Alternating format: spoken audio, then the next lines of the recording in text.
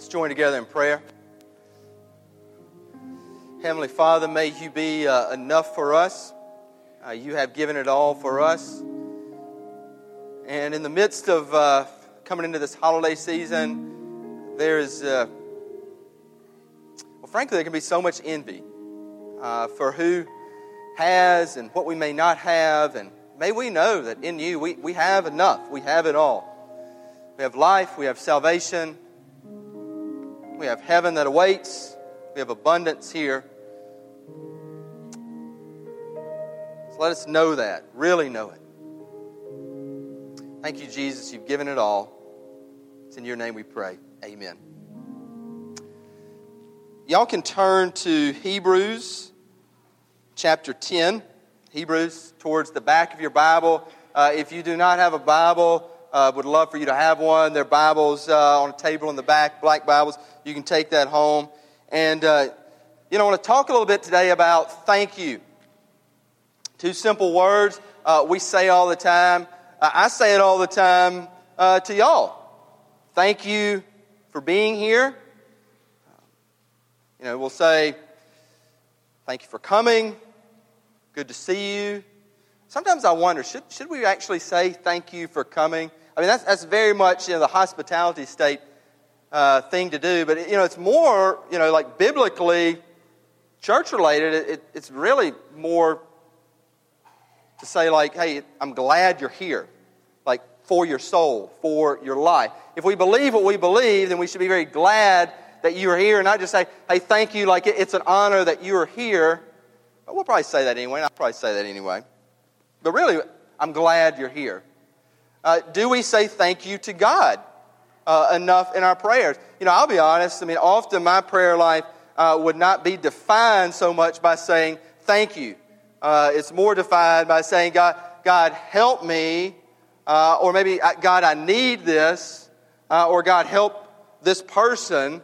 And it's just like request after request after request, when really our prayer life should be defined by thank you, Lord, for what you have done in saving me. If you claim salvation, if you have received Christ, thank you for what you're doing in the world. Thank you for what you're doing in this church. Thank you for what you're doing in churches. Thank you for seeing your hand everywhere. Thank you for what you're doing in at least 2 lives that we'll celebrate baptism day. Thank you for what you're doing in a family. But often it's just more like, hey, here's another request. Amen? Am I tracking with me? Amen? I hear a yay. Amen or not? Amen, yeah. So in this week of Thanksgiving, and I challenge us, I'd implore us to say thank you more to God. And I'd also challenge us to what I call live a thank you life. That's what I want to hit on today.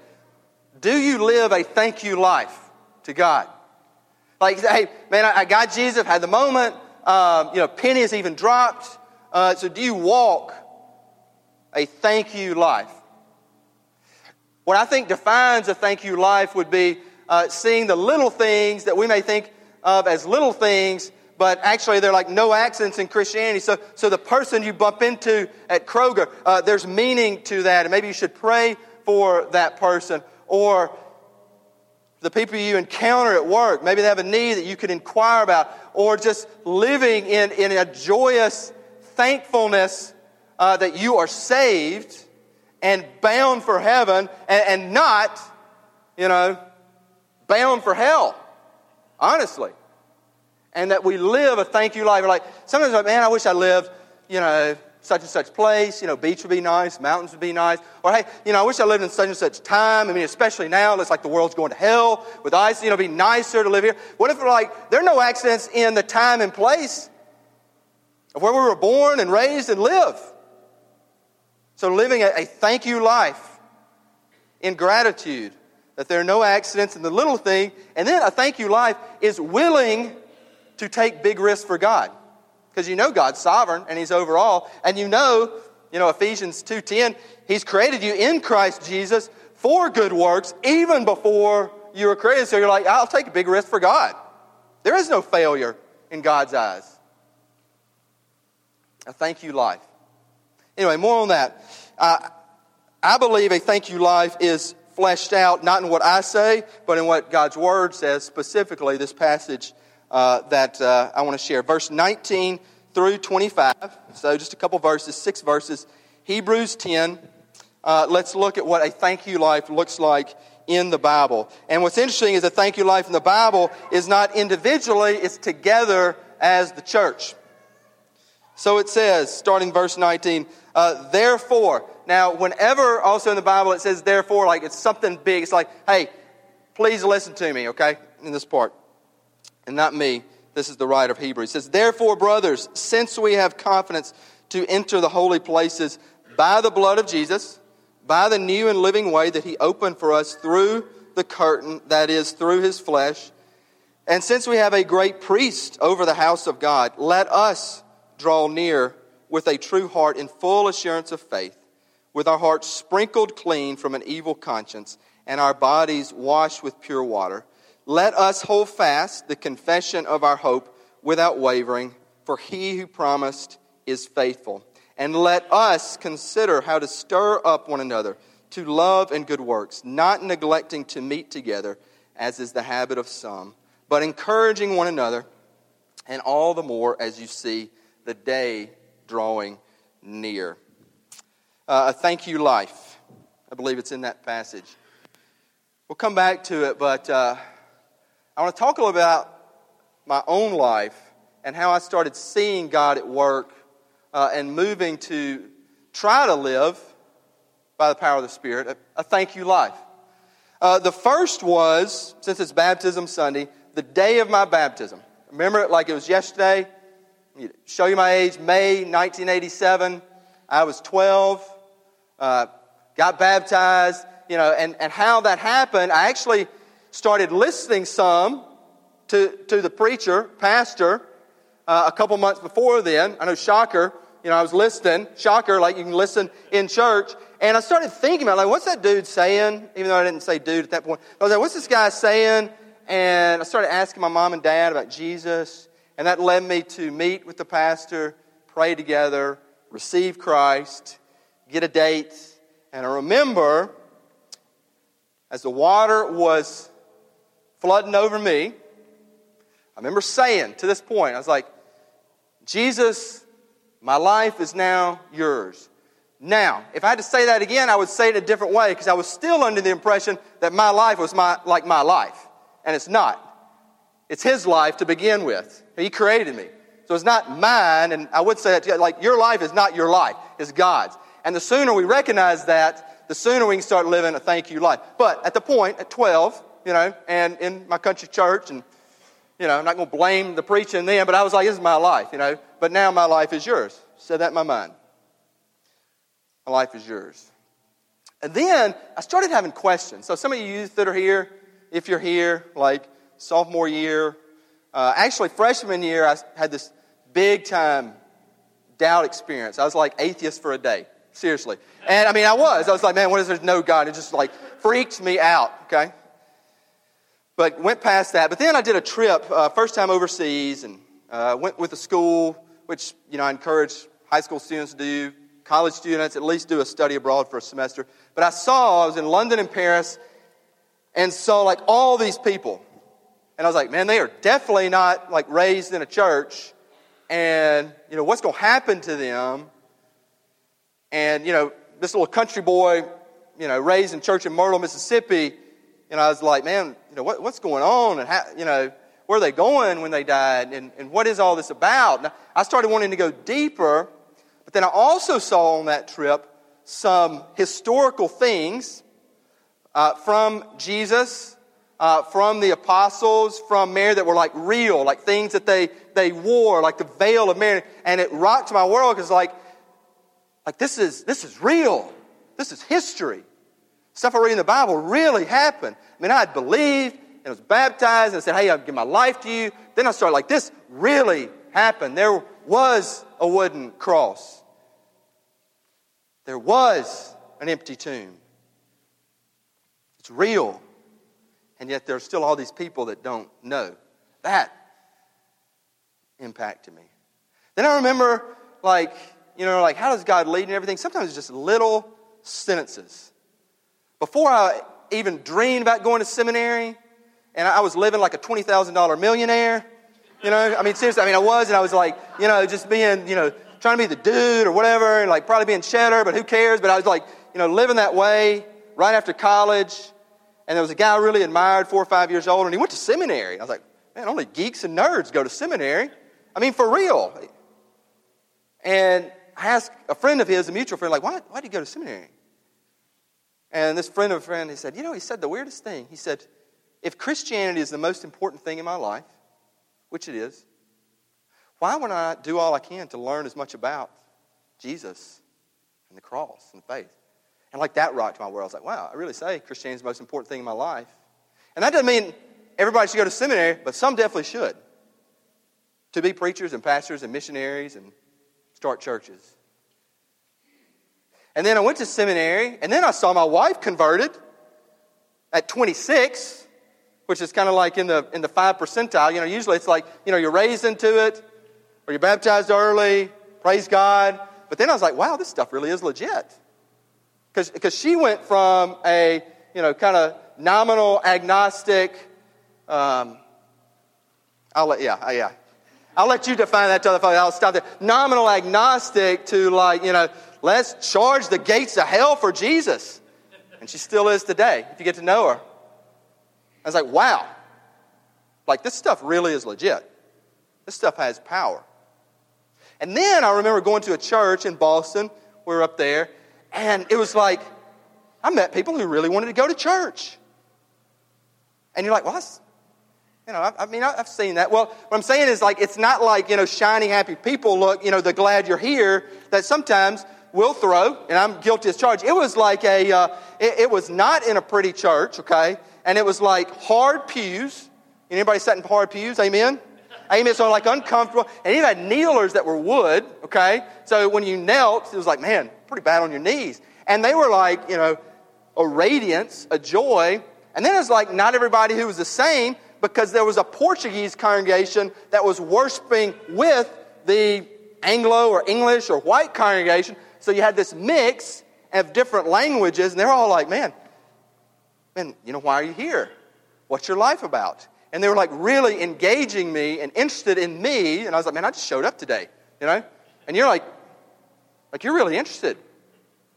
Like, you really believe this stuff. Yeah, man, come have lunch with us. We'll be some Portuguese folks. Like, kind of different. Like, come on, man, it's good. So these things happen and started growing me into, like, this is real. And I should be thankful for this. And I should live a life in thanksgiving to share this gospel truth that changes lives and changes churches that already exist. Those are some things in my history that, like, God was just used to penetrate, to puncture, to bring me a little pain and wrestle. Like, man, I don't know if I got it all together. Maybe I need to repent and turn to God and say, hey, I need a baptism of the Holy Spirit. But back to Scripture, because Scripture is much more important than anything that this broken dude has to throw or share. Let me break this down a little bit for us, and we'll close it up, because we want to see some baptism. Going back, verse 19, the writer says, since we have confidence to enter holy places by the blood of Jesus, by the new and living way that He opened for us through the curtain, that is through His flesh. I love these couple verses, because first says you can have confidence. And it's not like a cockiness. I love this phrase, serene confidence. Like, you can walk, you can go anywhere.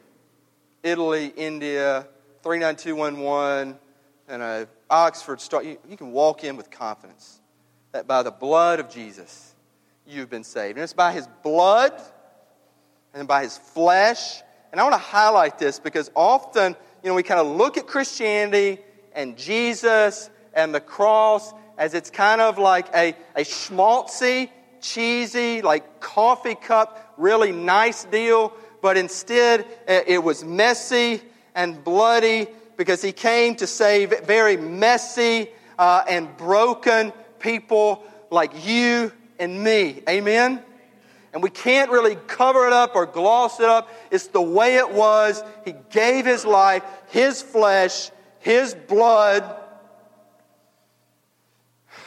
to come into our mess and save us. And because of that, we can walk in freedom and confidence and peace. And then it says, and since we have a great peace over the house of God. This is talking about the church.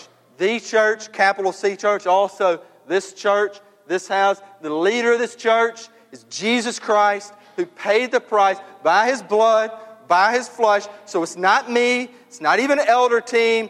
The top of the org chart is Jesus. Okay?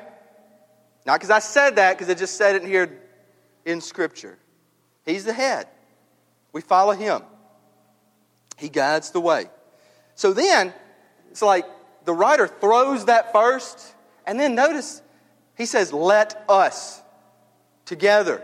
Not let you, or even let me, let us. He says it a couple times here to do a couple things.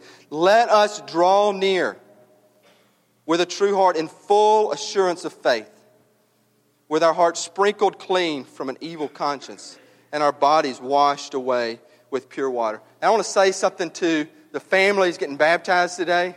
Big Gavin, the Gins. Where's Big Derek? Derek, you're over there. Okay. What we're going to do here is really what Jesus is going to do. Okay?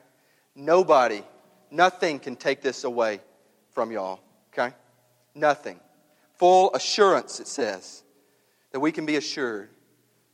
When we're saved, we can walk out. Nobody can take it away from us. And certainly not the devil, who is a defeated foe, even though he's our enemy. Amen? But he's defeated. He cannot take this away.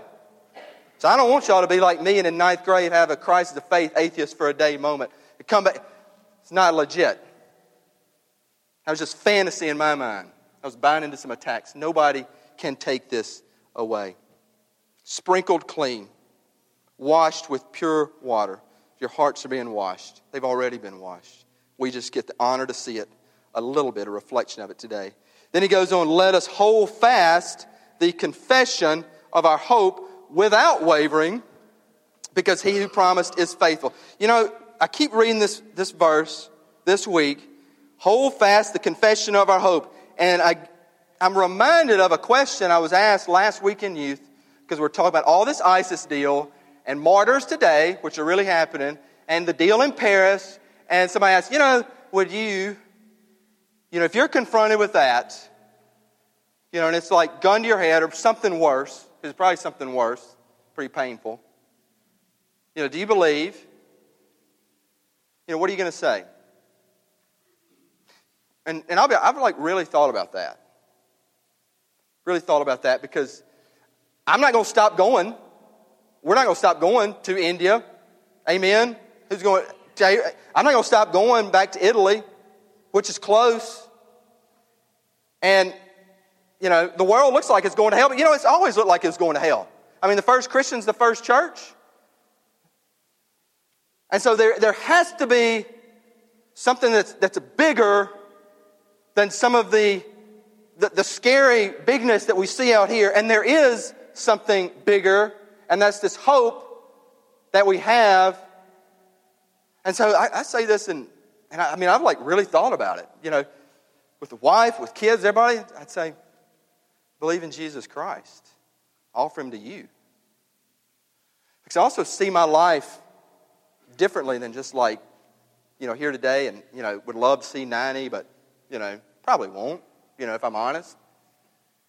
But have eternity and being prepared for something eternally. That's biblical. That's the gospel. It's not just the here and now. And so, that confession, that hope, is stronger than anything else I got. And I'm not going to waver in it, and I'm going to cling to it. There is no darkness in Jesus. It's just an illusion. Then he says, let us consider how to stir up one another to love and good works. I love that. You know, I'd love to have some stirrers in here, and I'm not just talking about the stirring of the pot that we talk about, you know. We'll stir that. Stirring up for good works. Like challenging folks, encouraging folks. Like, hey, you can, if you go to the supermarket, pray with that person in Kroger. Like, no, I can't. Yes, you can.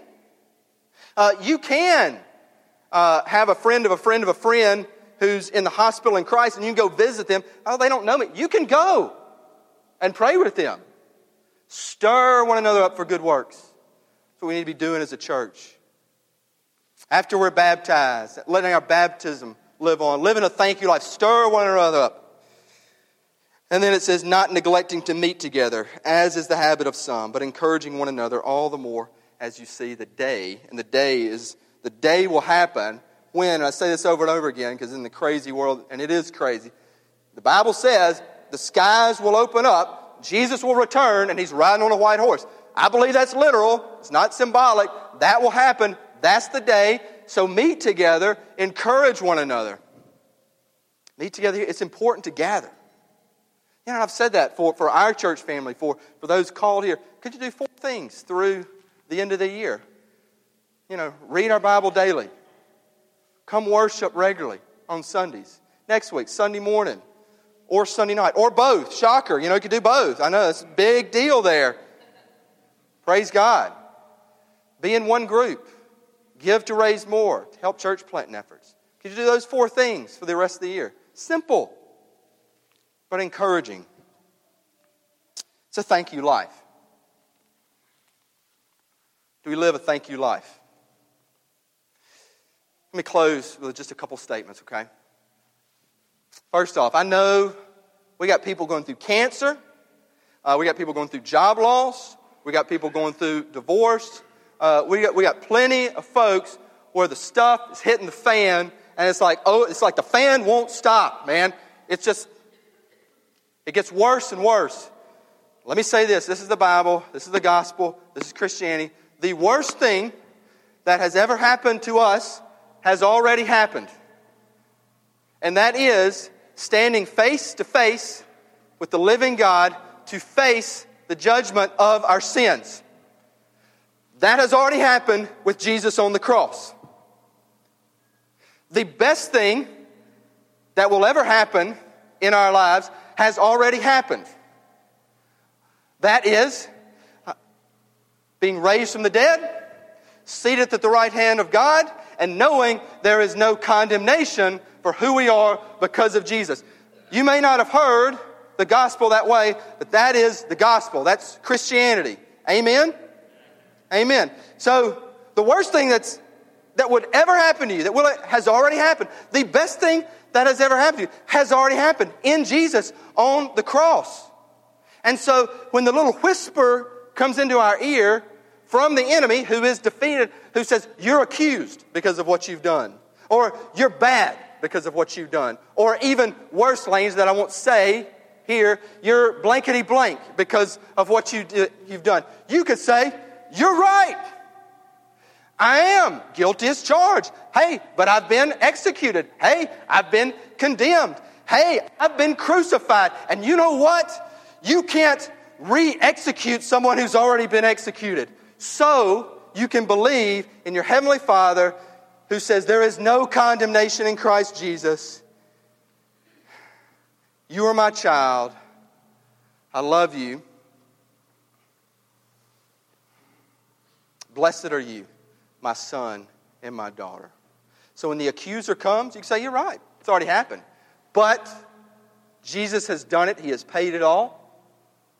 And my Heavenly Father says, you are loved, child, daughter, son.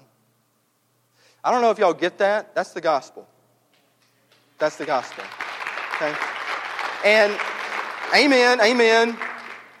It's to the Lord. It's to Jesus what He's done. So we thank God that we can see it in a life played out. But I implore us, like this Christmas season, and live a thank you life. For the rest of your life on earth, live a thank you life.